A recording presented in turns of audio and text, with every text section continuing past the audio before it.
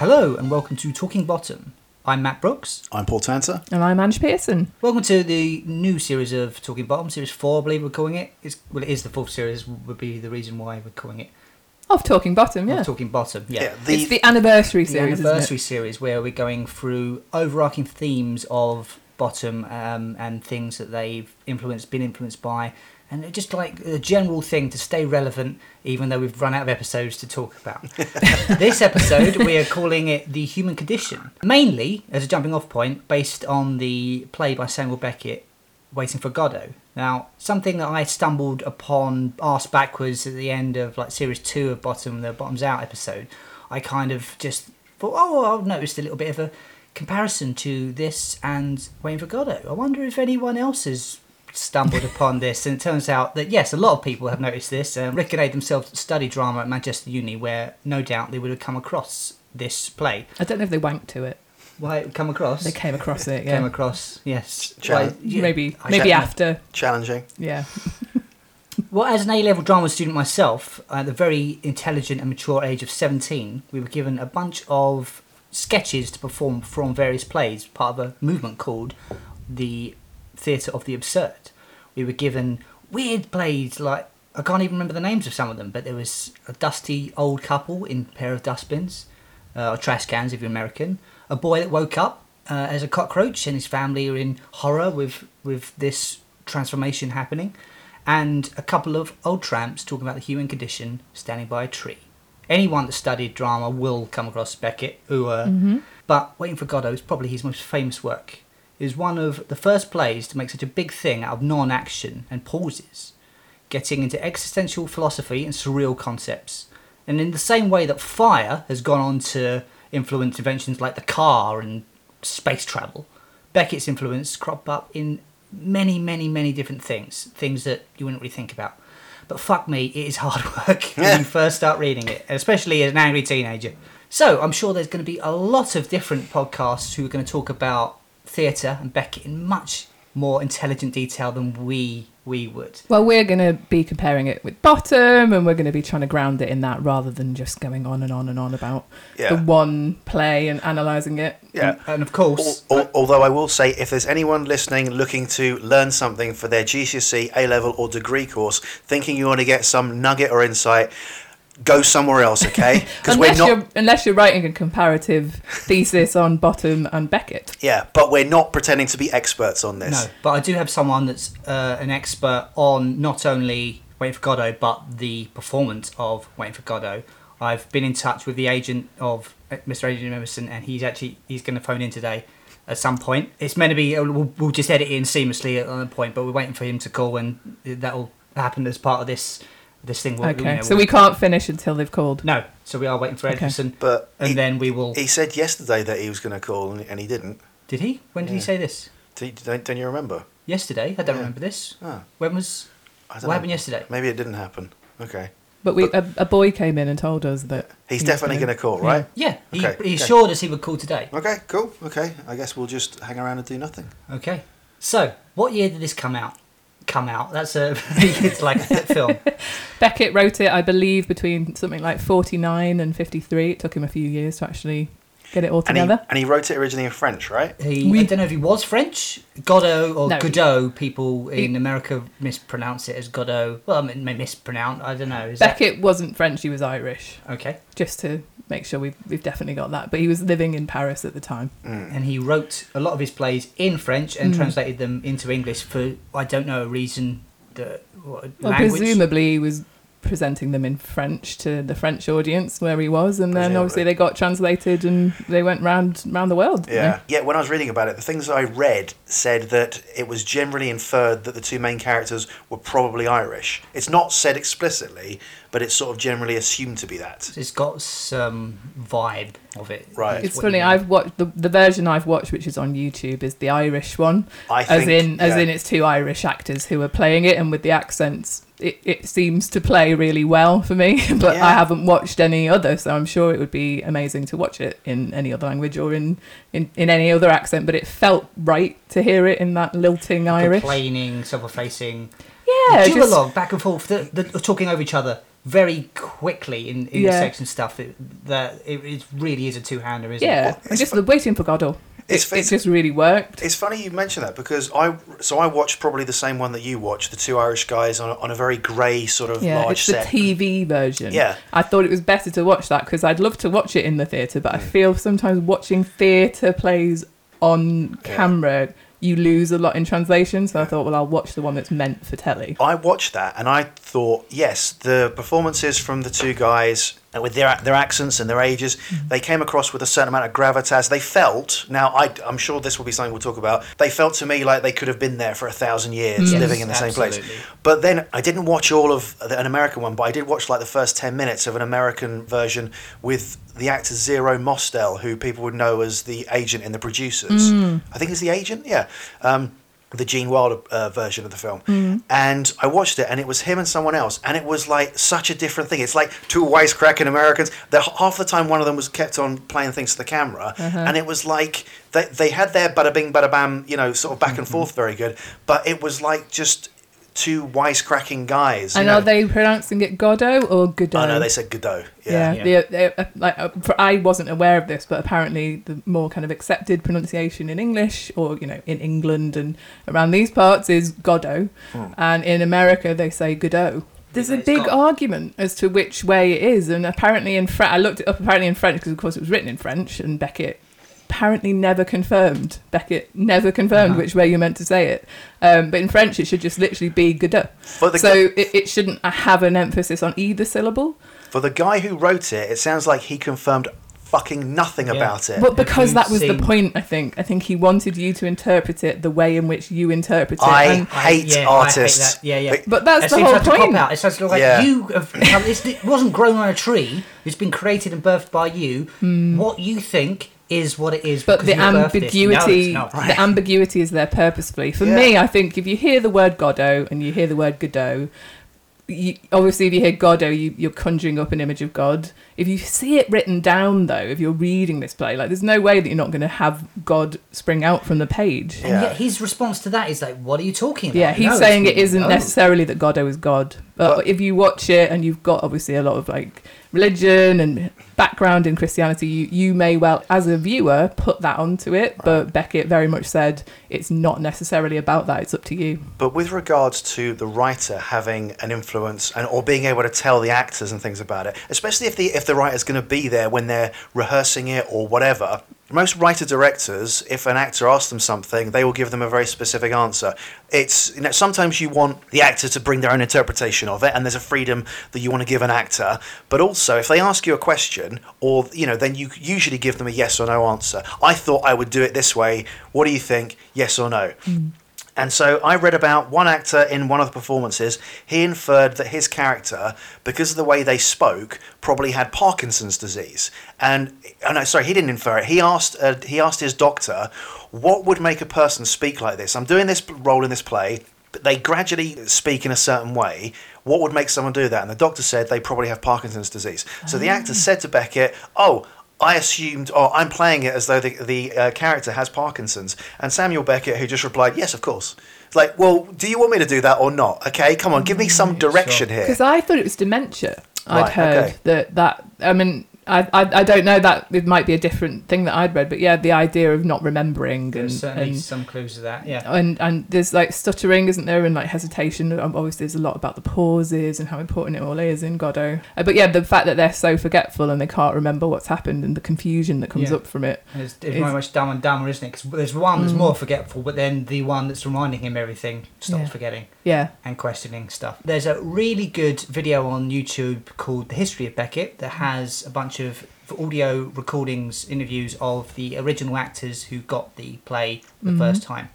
I tell you what, it's very gratifying to hear a very well-spoken, intelligent actor talking about receiving this play the first time and thinking, I thought it was a load of nonsense, so I didn't understand a word of it. He was saying, like, okay, good. It didn't make you feel so stupid when you first come and read it, because it is fucking hard work. It is very hard work to penetrate through, isn't it? Beckett didn't direct the first one. He has directed performances of it. Now, the story goes in this video that he handed the script over to the director and the actors and said, okay, make out what you want of it. Well, it's whatever you think.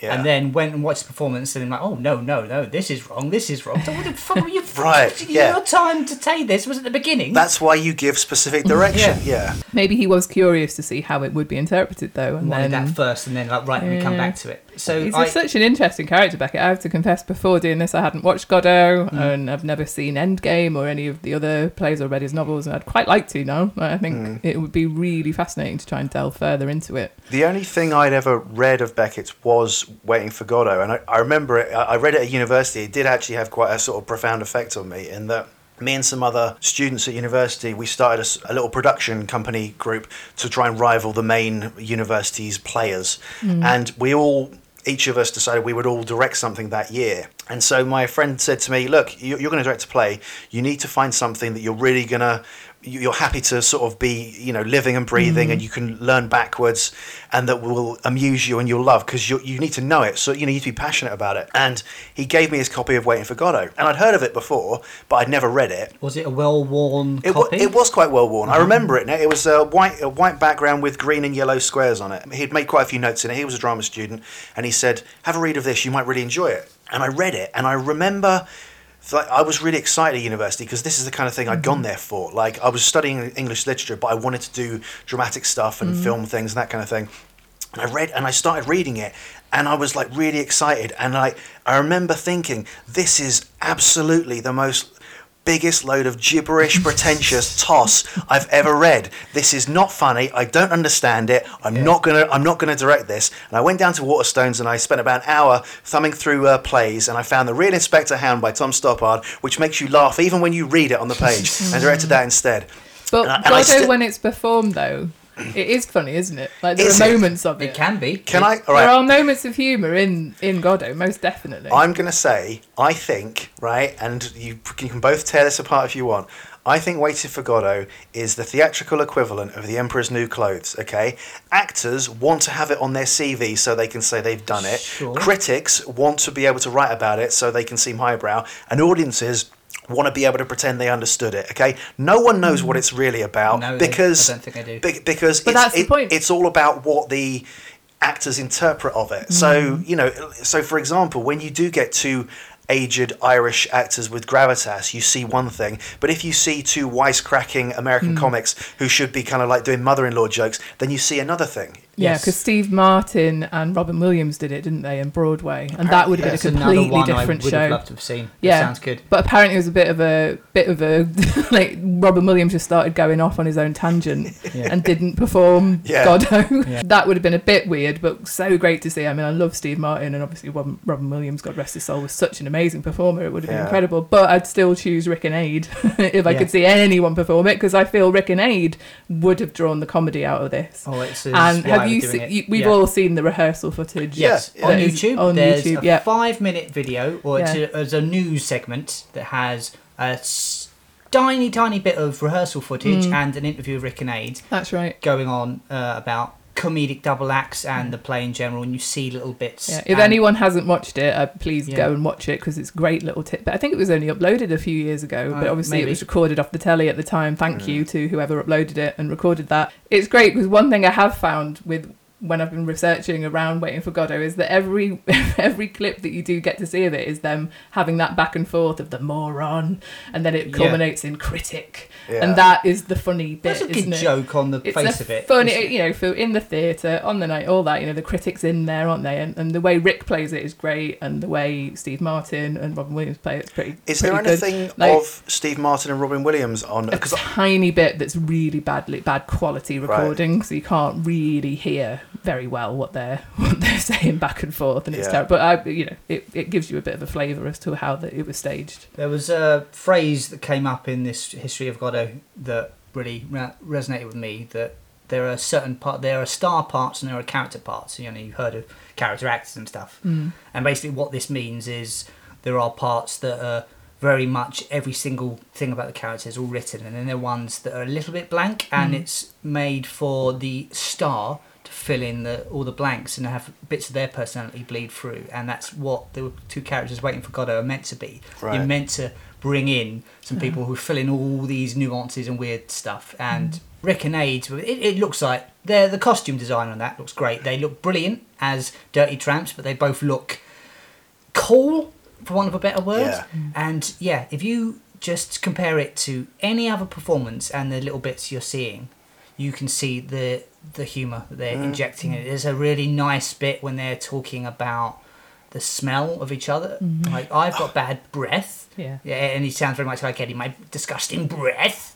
And then Rick's doing like all this noise, which isn't in the script. And he's using his hands a lot, Yes. isn't it? Yeah. And you can just certainly see that. And then Ade raises his foot and says, "I've got stinky feet." Yes. And then Rick sort of does a thing of like merging the breath smell and the feet smell into Together. one. Yeah, And sort of with that's, that's not in the script. Yeah. That's something that you can tell they and the director put in. And yeah, fuck me, that's when I kind of got it. When first seeing their sketch, I'm like, oh, okay. But I bet that'd be really funny. And it's how it's performed, isn't it? And Yeah. Les Blair, the director, he's got a little soundbite on that, and I'd love to get him on and interview him, because he says that they decided to sit down with it as if it was fresh, and they'd interpret it the way they wanted to. And that is what I know what you're saying, Paul, about it being just one of these plays. It's a bit sort of everyone has to say they really enjoy it, and you come out of it thinking, what the fuck was that about? Yeah. You know, secretly, even though you've got to pretend like you thought it was the best thing you've ever seen.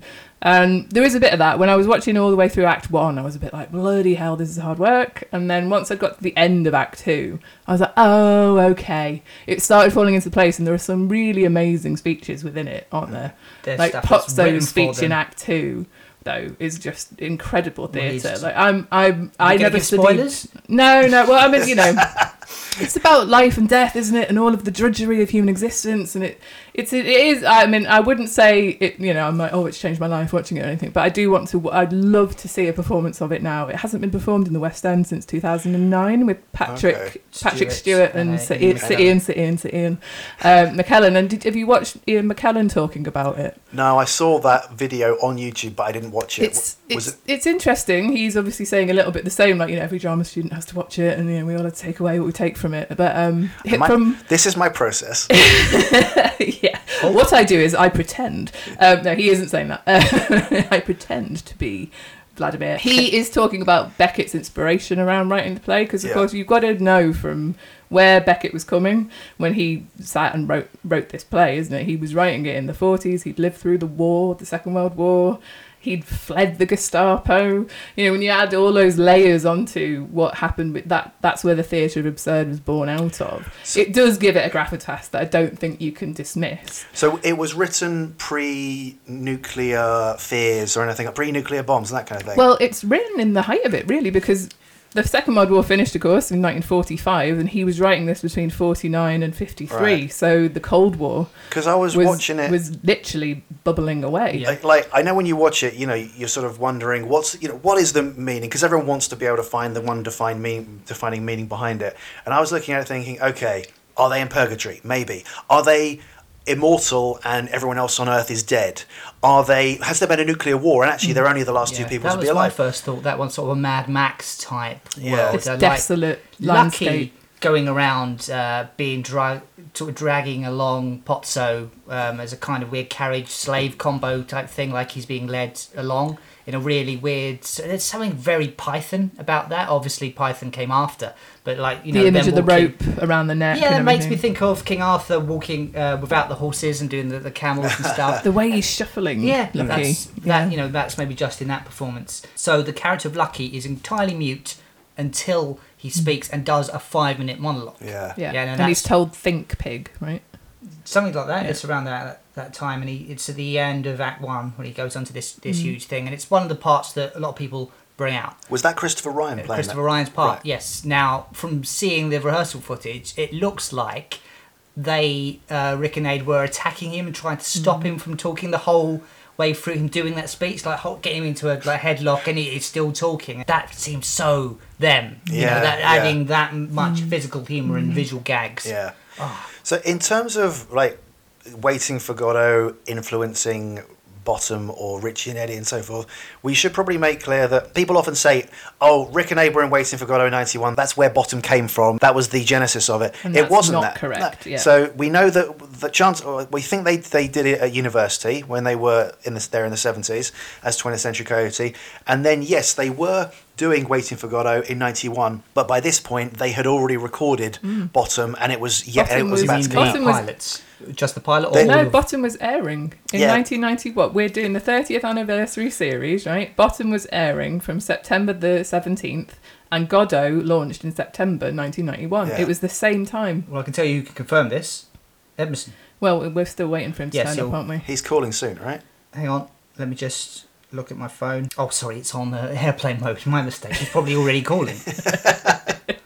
Yeah, so it's literally the same time, and also, I mean, Drop Dead Fred came out in theatres in October 1991. Right. So that was a big year for Rick. It's a huge year for Rick, isn't it? But so therefore, we can say that whilst their performances in it, they may have drawn things from Waiting for Godot, both in their previous performances in the 70s and from this run, but Waiting for Godot is not what Bottom came from, is it?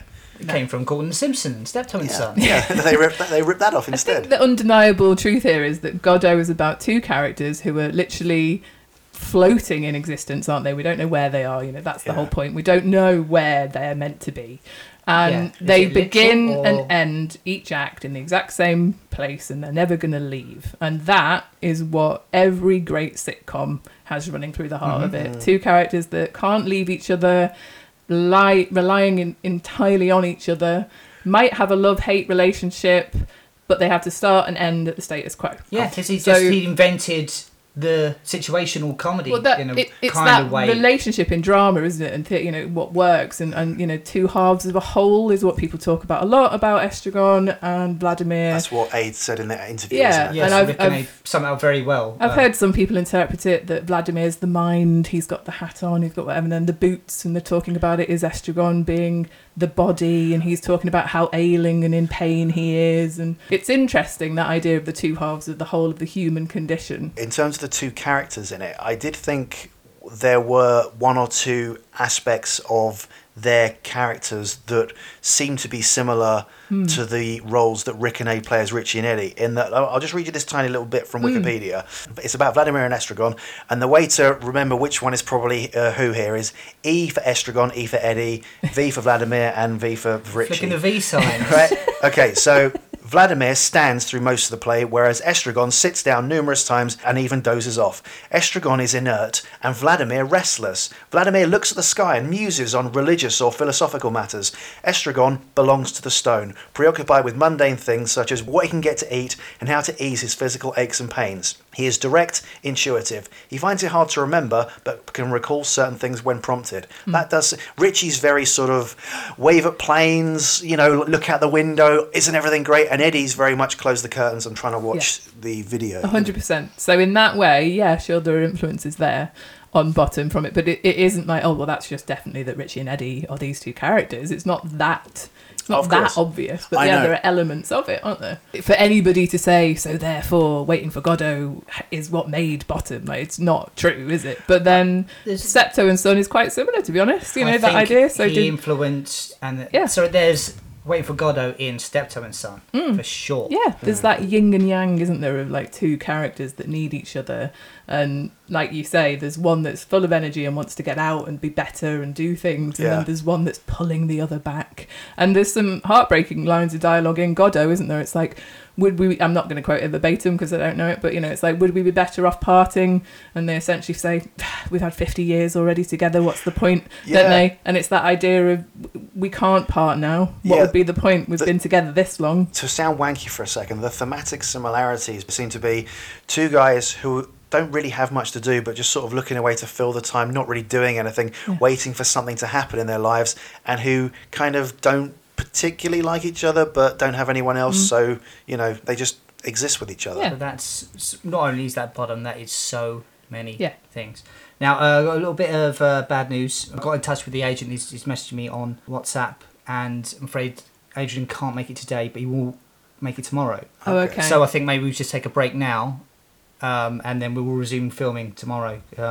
He's just come back, yes sir, with all the questions, no sir, yes sir, back and forth. But he'll definitely be here tomorrow. Okay. So should we have a quick word from our sponsor and then come back? And then we'll come back. We'll be filming it the next day, but we'll just come back in 2 minutes.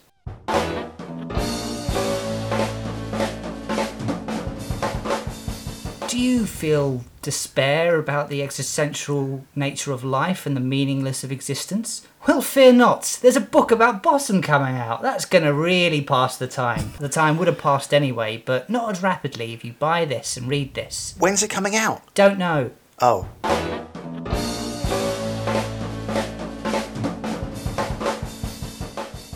Welcome back. It's a fresh new day where things are going to be different. Edmondson will be here today.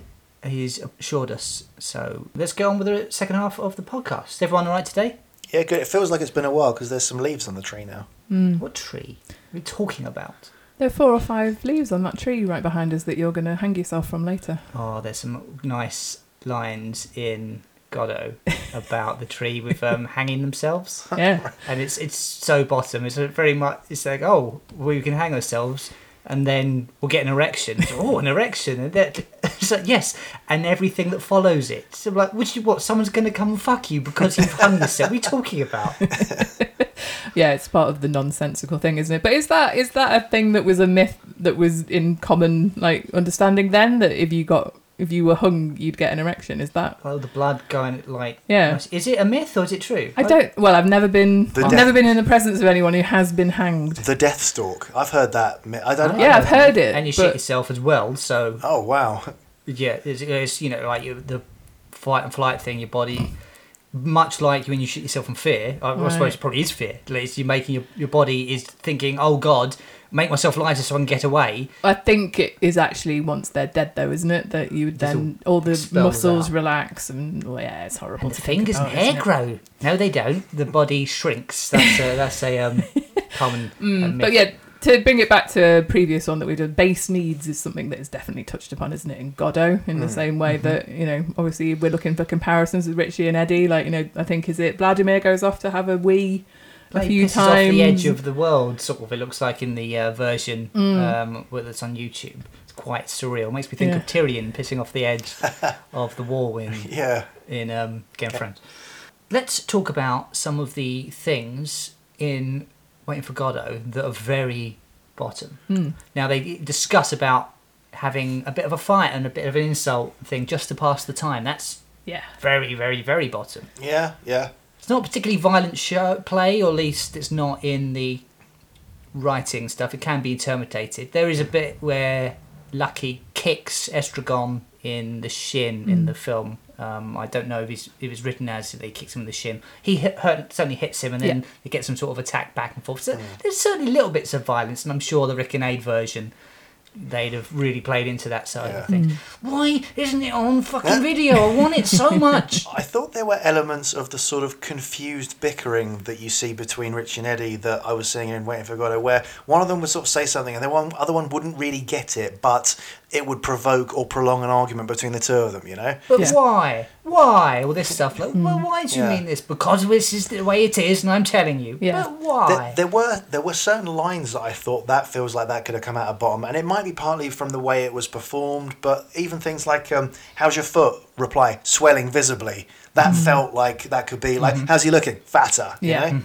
Yeah, that's where those moments of humour are coming out in it. Obviously, it's not like rip-roariously hilarious and you're rolling on the floor clutching your sides kind of humour, but it's absolutely there in the double act that comes out of Estragon and Vladimir's relationship. And there's those moments where in Act 2 where it's like, should we hug? Isn't there? There's kind of like there's like a love there between them, but then it doesn't happen, and it's all very like they're meant to hug. So I guess society would say we should hug now. Sure, I don't really want to. Yeah, and then it's like, are you happy? Are we happy? Those kind of things. Now we've been happy. What do we do now? Yeah. There was a bit of sort of prolonged insults that reminded me of the vagabond, usurer. Yeah. 100%. I was going to say that speech where it leads up to critic. That's the one. Absolutely is like a Richie in it. Well, I mean, it's dickhead, isn't it? That they have in that, but there's a third party in that one. But yeah, like the insults thrown back and forth between Richie and Eddie. I mean, it's just a little gem within Waiting for Godot, isn't it? Yeah. But again, like it's a stand-up moment, I think, and that I would like any critic in the audience being on the fence, then like, Oh, fuck them then. They're, no stars. I know. Interesting. The critics for Rick and Aid weren't very, very flattering at all. No one really were liked they? it, did they? No. Idiots! You don't know what it's fucking about. They're fucking like, where's the melancholy and the angst? They're like, it's meant to be funny as well. That is what's interesting, in isn't it? That obviously the interpretation of the play and what you might go into it expecting. And then what obviously Rick and Aid drew out of it was the comedic side. You know, obviously if you were going into it just wanting all the pain and the tears and not the laughter, they probably went in with the preconception as well of like, oh, these are these two TV comedians and they're going to butcher this wonderful, wonderful existential play, you know. And I wish that I could have seen it because I reckon Rick and Aid would have treated it with the respect that it deserved. I don't think that they would have in any way made it like they don't care about the performances or anything. Just they would have brought it to life. Moments in those words because there's some fucking gems in there that can be just thrown away or put real good comedic emphasis on. And can we talk quickly about all the characters very briefly? We probably should have gone about this yesterday, but all the characters. There's Vladimir and Estragon, who are two tramps. But that is not in the script at all. It's never mentioned in the pages that they are two tramps. Yeah. And apparently, it was something that the director come up with. Is it right that it's sort of inferred that they look a bit sort of down at heel, like their clothes are a bit shabby? The only thing that's specified is that they wear bowler hats. But There's a bit when they're all changing hats and stuff that would be in the script, I guess. There's talk of the boots being too tight, aren't there, on Estragon? Yeah, there's boots, but it's almost as if they're not his, though, you know, like as if he's acquired them, and then there's a moment where he swaps boots, right? Well, no, sorry. They actually are his own boots, but he thinks they're someone else's boots. Right, okay. But in terms of the actual them dressing as tramps, I think the way that came about was a bit like in the same way that the first time someone performed Sherlock Holmes to a mass audience, they dressed in a certain way. When they first put Waiting for Godot on, they dressed them as tramps, and then people saw that and they just thought, that's what they look right, like. this is what they look like from now on. Something like that, yeah. Apparently Beckett confirms as well. I didn't write them as tramps, but yes, they're tramps. Yeah. I don't know if maybe he had a conversation with the director and it was mentioned, and then he forgot he told him that, and it just was always in the director's mind. But it's that interpretation of like, what else are they going to be if they've clearly got this rootless existence and they're just living in the open. Yeah. They don't appear to have a roof over their head. It makes sense, doesn't it? It certainly fits. You can see why it got taken out of the script. You know, it wasn't there in the script, but you can see why it was interpreted that way. Maybe Beckett had dementia.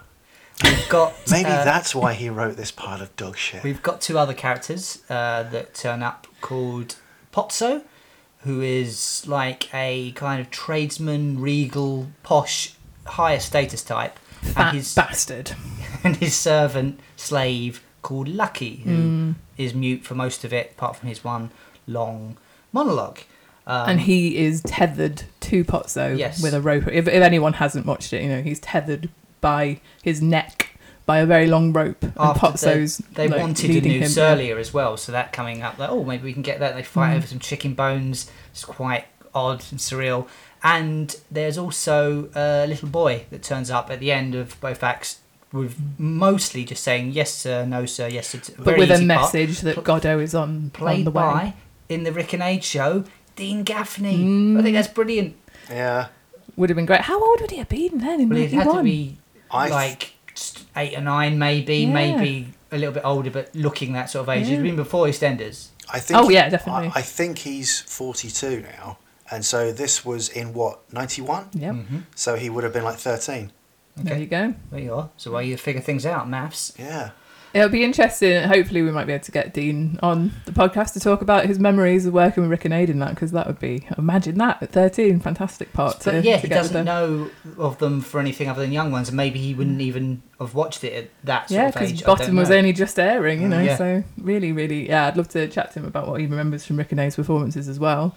But yeah, Pozzo, I've read, obviously, I mean, when I was watching it, I was thinking, okay, so he's capitalism, and but he's also fascism, he represents communism, he represents all of the horrible kind of like structures in the human existence that keep us in our little boxes, doesn't he? Does he? I don't know. Does he? That is what a lot of people have interpreted it as, I mean, I watched it thinking that, he's capitalism, and then when I did a little bit of background reading, I was like, okay, he's also a lot of horrible, shitty things that keep the human... He's capitalism and fascism and communism. That's what a lot of people put onto... that. It's open to interpretation, isn't it? But he's the idea of who he is in the play, you know, he represents... And then Lucky is obviously representing the slave and the servant and the working man. Now, to get Ponzi about it as well. He's the only character who changes in a certain way, because when you see him the second time, his status has fallen and he's now blind and subservient with Lucky to get him around.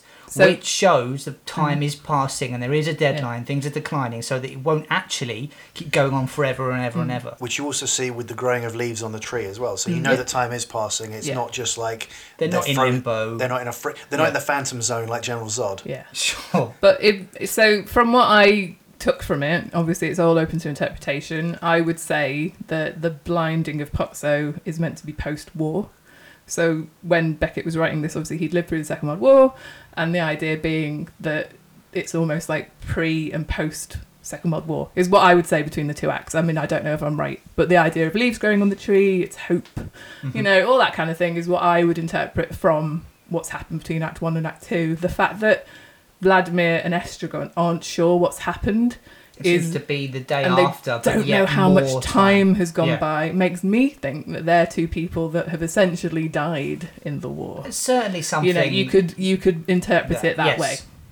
And they're stuck in a nether region between death and life, and they're waiting for. And I think they are waiting for is death.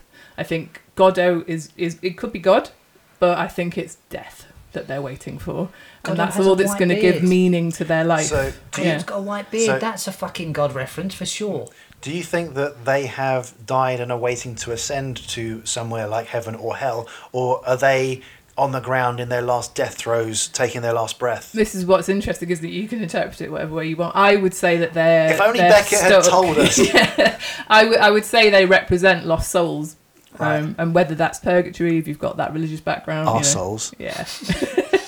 So I mean, it's really interesting, isn't it? Like, I don't think it's a load of shit. I think it's a really, really interesting play. I think it presents it's itself definitely going to invite a lot of hyperbolic philosophical talk and all of that, but that is what drama should do in many ways. You're meant to go in and come out thinking about what you've just seen. I would like to quote the critic Vivian Mercier, who described Waiting for Godot as a play which has achieved a theoretical impossibility, a play in which nothing happens, yet keeps audiences glued to their seats. What's more, since the second act is a subtly different reprise of the first, he has written a play in which nothing happens twice. Was Vivian literally glued to their fucking seat? Is that what happened? Did someone put fucking glue on your seat, Vivian? Yeah, Vivian.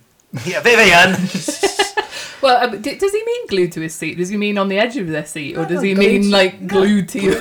Yes, like, you can't leave. You can't get up and leave. Yeah.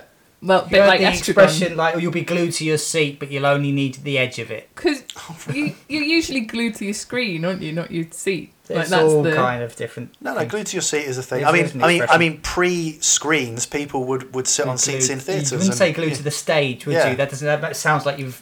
But is the inference glued to your seat that you're really enjoying it? Yeah, that you've not left. Right, because I mean, I've only heard of it for glued to the screen. Okay. When you're really enjoying it. It's the same thing. But glued to your seat feels a bit more kind of like you're being forced to watch it. Yeah, I don't know. And then you're on the edge of your seat means that you're really enjoying it. You know, you're captivated with what you're watching. Anyway, I digress. But yeah, I mean, what you obviously aren't happy with. Look, with the idea that there were bits of it. So I enjoyed things like the absurdist stupidity that I saw bits of that I saw in Richie and Eddie. So, for example, the whole, someone swapped these boots over, my boots were too tight, these ones are too tight. That felt a bit like Eddie being like, look, I've got a duck. What use is a duck? Well, it floats in the bath. Those bits feel nice. It's a lot of kind of like, hey, aren't we clever and wanky? We're just going to sort of stand around. That's how I felt when I first came across this, for sure. Yeah, it certainly can give you a knee-jerk reaction of like, why is there no fucking arc here? Why is there no plot? You're just kind of taught to expect an ending, the way things build, and it just doesn't. And it's kind of that's the point of it, I guess. Yeah. It's all middle. It's a kind of like the anti-jokes, anti-humour, those sort of things. It's surreal, Yeah, the theatre of the absurd is basically what Beckett was part of. He invented, and nothing happens, but that is actually the point, creating action out of inaction. Life doesn't really have a huge arc, but you are doing a story, you're not doing a documentary on just... But is theatre there to make you think? Is it there to make you come away thinking about what you've just seen? I would say yes. Sometimes. And I would come away from this thinking, I've wasted so much money on the tickets to this. Would you? Genuinely? No, you think it depends who's in it. Yeah. The play has so many different ways of doing it. I can see a very joyless, very serious version of this that would be fucking torture that I'd only watch if I was glued to my seat. But yeah, just the snippet that we see of Rick and A doing it, you can see like, oh, all right, they've managed to make this thing that could be very much hard work fucking funny. Yeah, who would you love to see in it? I would love to see Steve Pemberton and Reece Shearsmith in this. Oh yeah. I would. I mean, did you see them in art? I did see them in Gentlemen art. Did art. Oh, fantastic! Best night at the theatre I've ever had. I'd love to see a production with Jim Davidson and Lee Hurst. Would you? Because they say there isn't enough right-wing comedy anymore. You can't say anything anymore. I'd also love to see. I think Steve Coogan and Rob Brydon would do it justice as well. That's a very good pairing, actually. Yeah, I've been sat there thinking about it. I mean, other than Rick and Aid, obviously, we could go back in time. Like, who would be a great pairing? Do you think Mitchell and Webb would do a good? Yeah. I would love to see that. What about if you could see two women playing the role, like French and Saunders, for example? Yeah, sure. I think that could work. There's been an all-female production, hasn't there? And it was a very controversial thing at the time. I was reading that people said, you can't do that. Yeah, at the time it was because obviously the characters are male. They're not female. I guess. Can't hang yourself. Why? You'll get a wet fanny. What are you going to say? Yeah, that bit, I suppose. Or are they playing men? I'm not sure, but I presume it was women playing women, but I didn't see that production. But yeah, it would be interesting to see a double act. I mean, it's difficult, isn't it, to just conjure that up and think, oh, they do a fantastic job. But yeah, Frances Saunders might be really, really great in those roles. It's like, who do you think is going to win the big football game? Man United. Yeah, I can tell I'm a big football fan. But yeah, Jennifer Saunders and Dawn French, 100%. 100% would be a really good one. So who would be Potso and Nucky though? Or Kathy Burke could be one of them. Yeah. She's always quite good. Kathy Burke and Helen Lederer. There you go.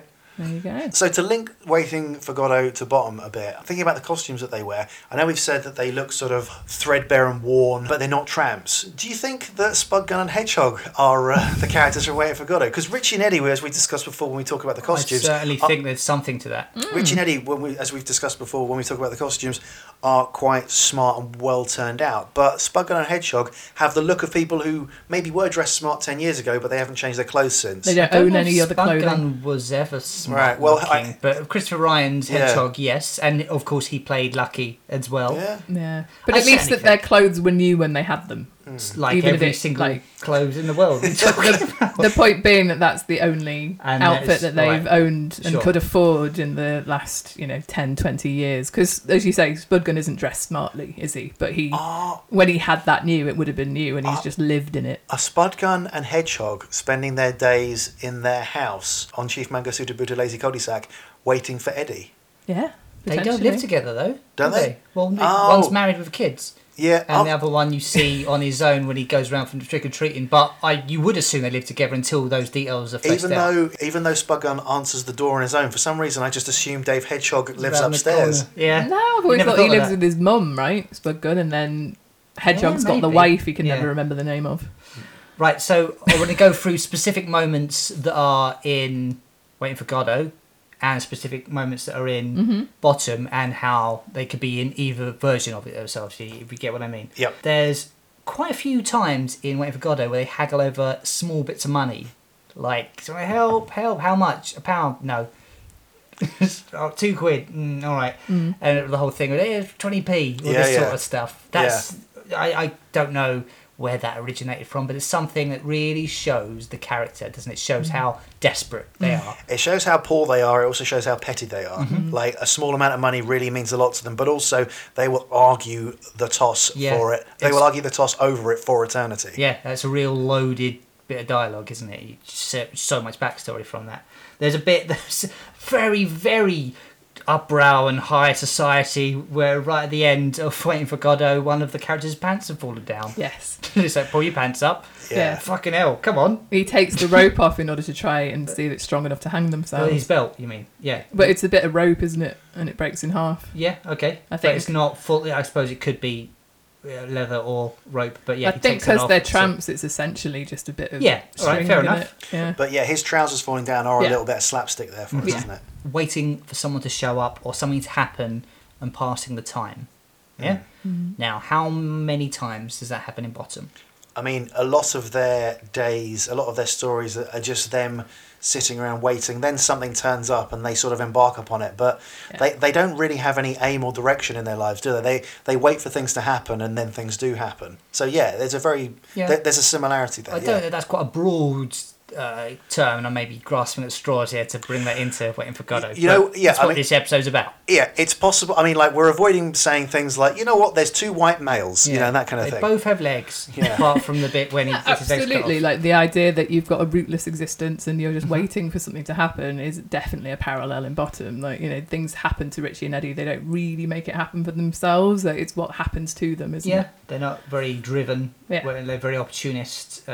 So I've written down some moments here, we can bring them up. In Accident, with the birthday party, waiting for the birthday party, there's something maybe a little bit there. It kind of comes in later, but that is the introduction of Spudgun and Hedgehog, which does kind of feel like it's the first time we've seen two others, when it's like it's been in a two-hander and then suddenly, there's these other two who are very weird. Well, also, actually, you're right there in that Richie, who convinces himself of things in his head, is waiting for a party of 4,000 people to turn up and genuinely expects it, and then is surprised when it doesn't happen. Yeah. That's the same sort of possible self-delusion that the characters in Waiting for Godot have.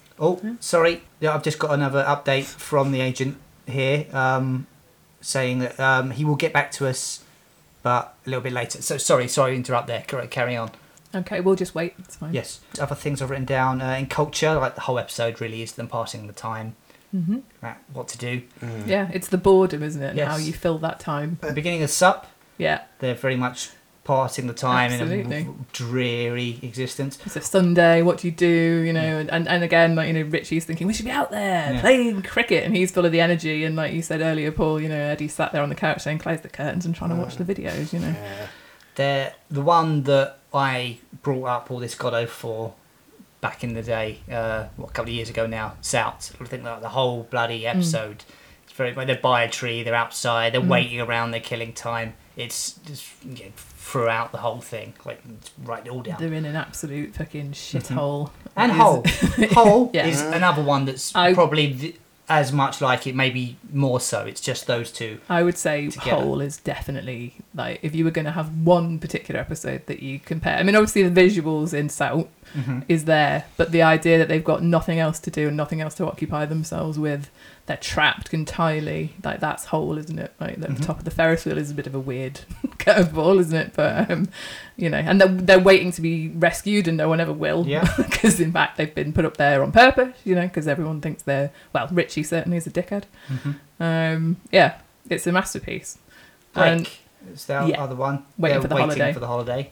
That's one that's very much locked in, and they're not waiting indefinitely. They're waiting one evening, but the time is passing quite slowly for us anyway. So grasping at straws. Yeah. Well, again, it's cherry picking, isn't it? Because you could say, it smells. They actively buy the pheromone spray and they're going out to pull birds, and they're not just waiting for things to happen in that episode. But they didn't find the advert for it just falls in their lap, isn't it? So they are reactionary again. They've been out trying to shout up birds, haven't they? And they get home and they've been they haven't had success. So it's how are we going to make it work? And then same with Digger. Actually, I think with Richie and Eddie, their purpose is trying to get their end away, isn't it? Like, that is what we've gone over time and again. Whereas in Waiting for Godot, there isn't really any mention of them ever having that, apart from, let's hang ourselves and then at least we can have an erection. Like that.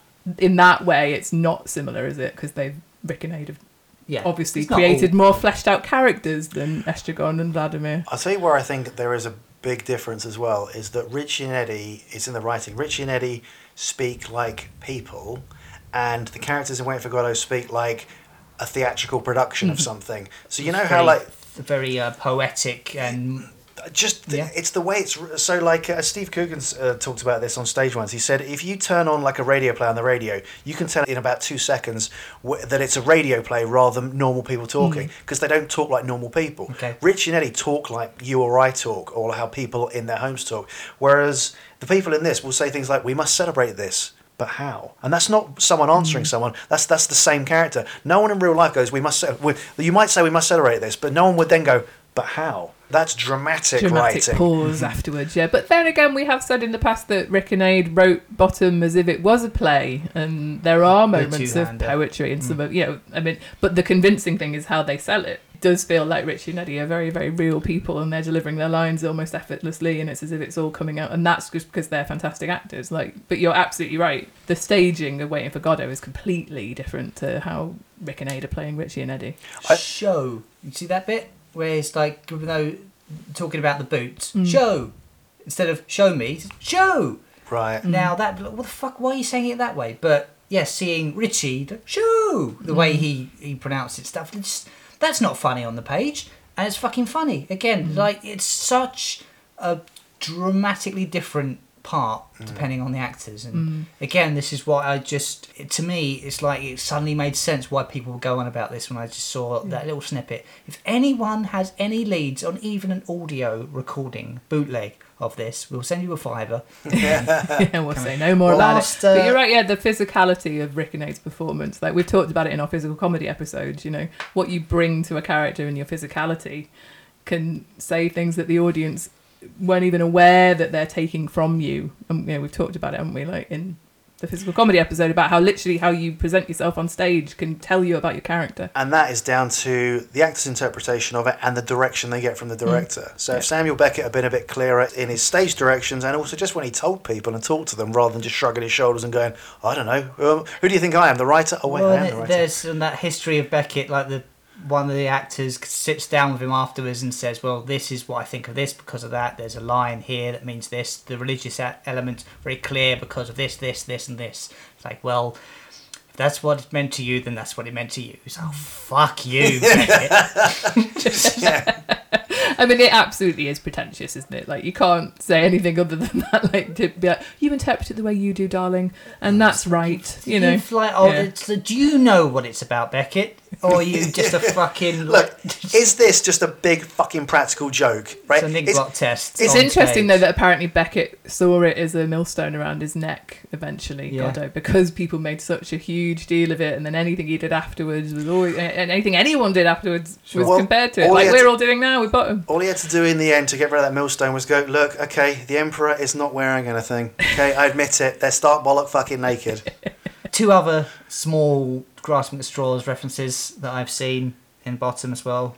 How small Richie's penis is, and no, that bit small grasping at straws. Sorry, I don't know the way you said that. Made me think of grasping a tiny little penis. Little penis straws and hen nights. Carnival, the end. That's a year of them doing the video. Just something that maybe seemed like time's passing, but the same thing's happening. And in Bottom Live 2, the Queen's coming round. Wait for the Queen. Yeah, you're right.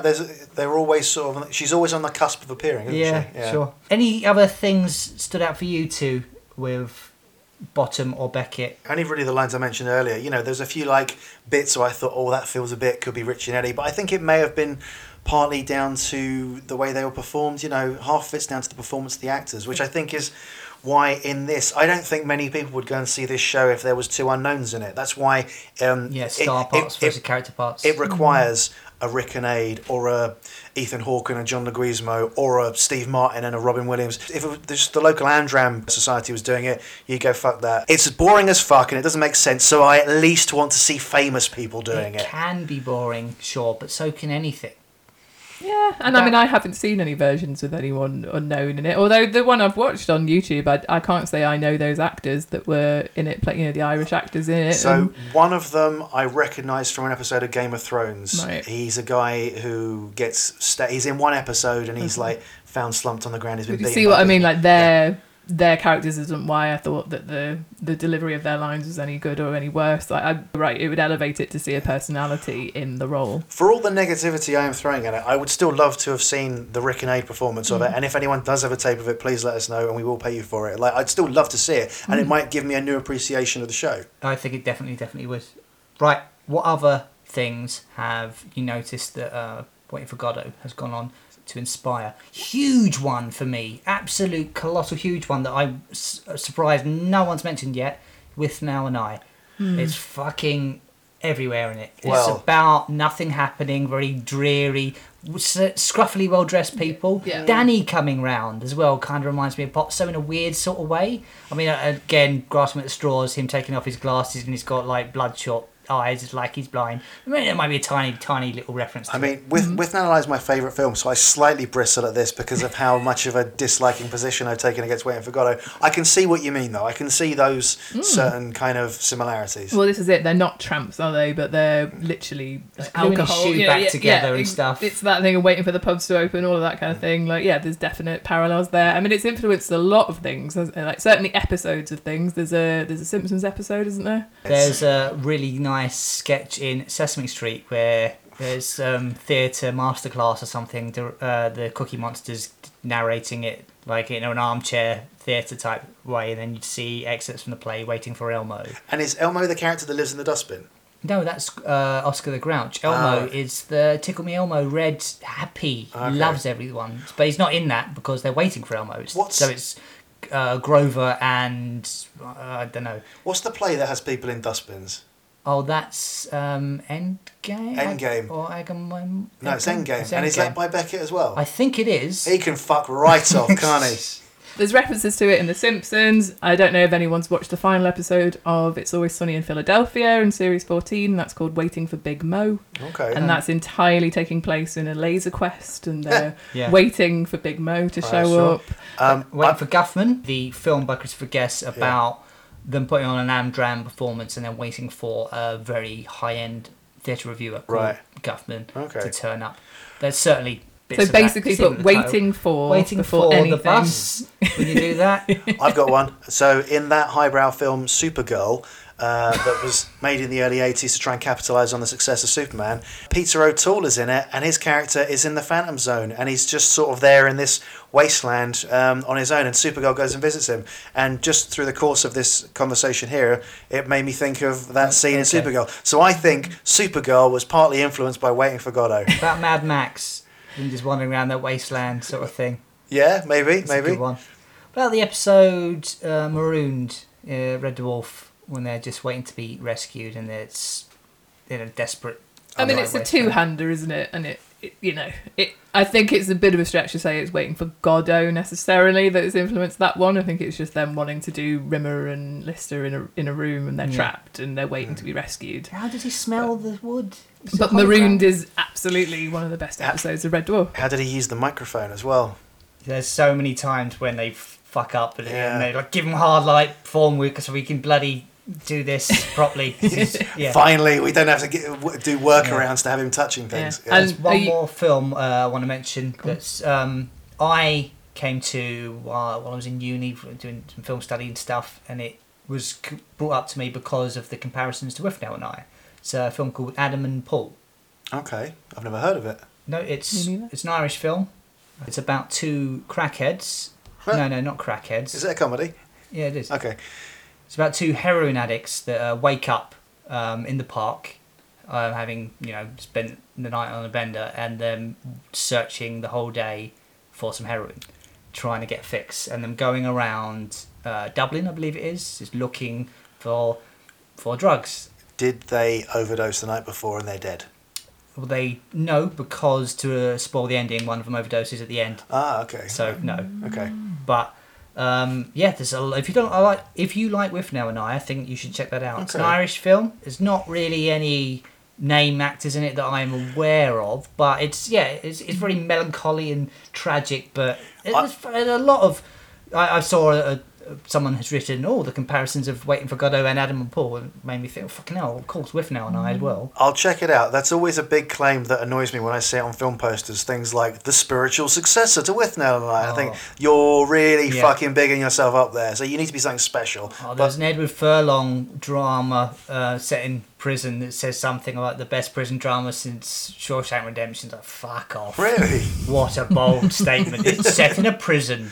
There you go. Yeah. Speaking of which, apparently doing performances of Waiting for Godot has been done in quite a few prisons by prisoners, and that obviously just adds an extra kind of gravitas to the entire thing, because the idea of being completely and utterly trapped and you've got nowhere to go and completely aimless in life, of course, speaks to many people who were trapped in prison, and in many ways I feel like you felt that way in the audience, Paul, when you're watching Godot, no? Yeah, and then but then when a character glued to your seat, like, fuck it, I need to leave, I can't stand another moment. When a character came on with a noose already around their neck, I was thinking, you lucky bastard.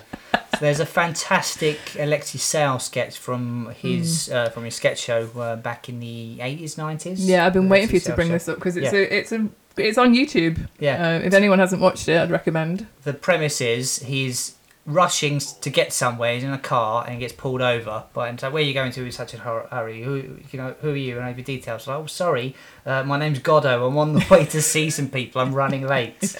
Just see like what Goddo's actually up to. It's a lovely little flip, isn't it? And then weirdly it's James Dreyfus, isn't it, who's in the sketch on stage, like when he turns up. I can't remember the name of the other actor. Let's not give away the actual ending. I won't give the full ending. But yeah, it's a fun little sketch. It ends with one of them overdosing.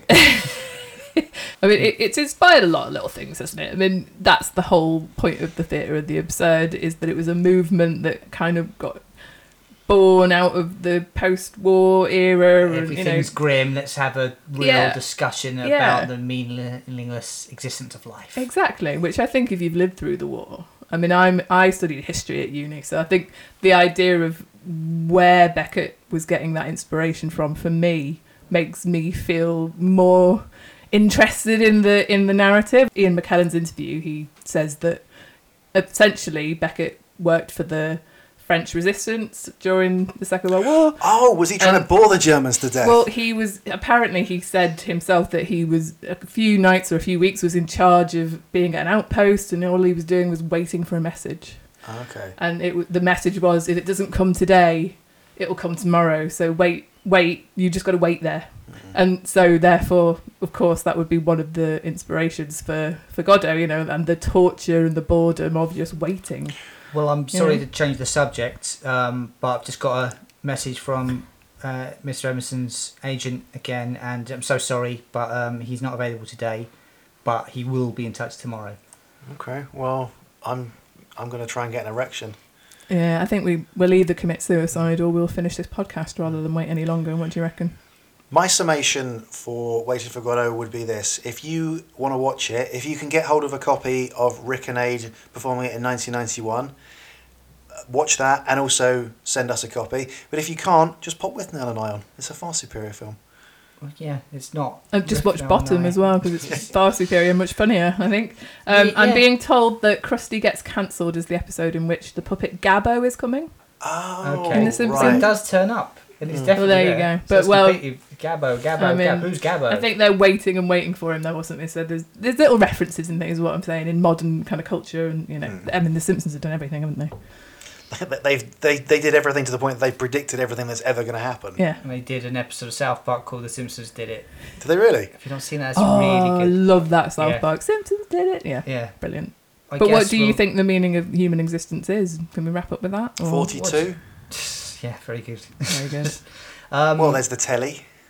There is. Well, there was. Well, I mean, yeah, Beckett and people have gone on to say essentially that life is meaningless, and the meaning that we put into it is what life actually is all about, giving us things to do to pass the time, violence, sexual gratification, base needs, the costumes, episodes of Bottom, interviews with Robert Llewellyn. So you trying to say the meaning of existence is this podcast?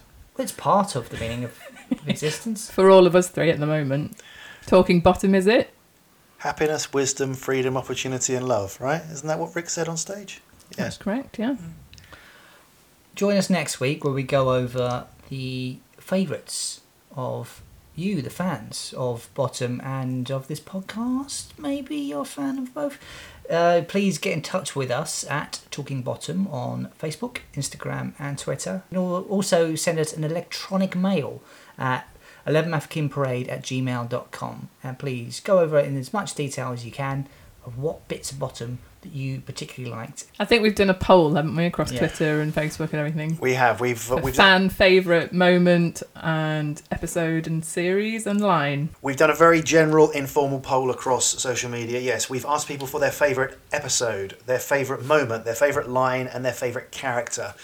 So we'll be discussing what people... That isn't Richie and Andy. That isn't Richie and Andy. So we'll be discussing what people say their favourites are next week, and we'll talk about what our own. And we'll talk about what ours are as well. Well, that's it. Have we not already done that? Oh, well, this is I guess... I think throughout the entire first, second and third series we were doing that, but we're going to do a little summation of it because it will be the end of this 30th anniversary series, won't it, next time? It will be. That'll be it. Apart from the interviews that we continue to drip feed out because we got more of them than we had themed episodes. While we're researching the book that we're writing, if anyone has already pledged, thank you very much. If you haven't, thank you very much. Lovely. If you haven't, you can still pledge to buy a copy of the book that we are currently still writing. You can get your name in the back of said book. Just head to unbound.com/bottom. And we've got new pledge rewards as well. We've got some, can we say what they are? The shitted pants and the junk mail. That's it, yeah. I like that, the shitted pants. I definitely great. want a pair of them. Yeah. I mean, I've already got Not them. But real shit, don't worry. If we had been... We found it's actually cheaper to buy pants and shit in them than like printed poo on them. As a sort of raffle, every 100th pair will have genuine feces on. There we go. Thanks a lot for listening. See you next time. Bye. Goodbye.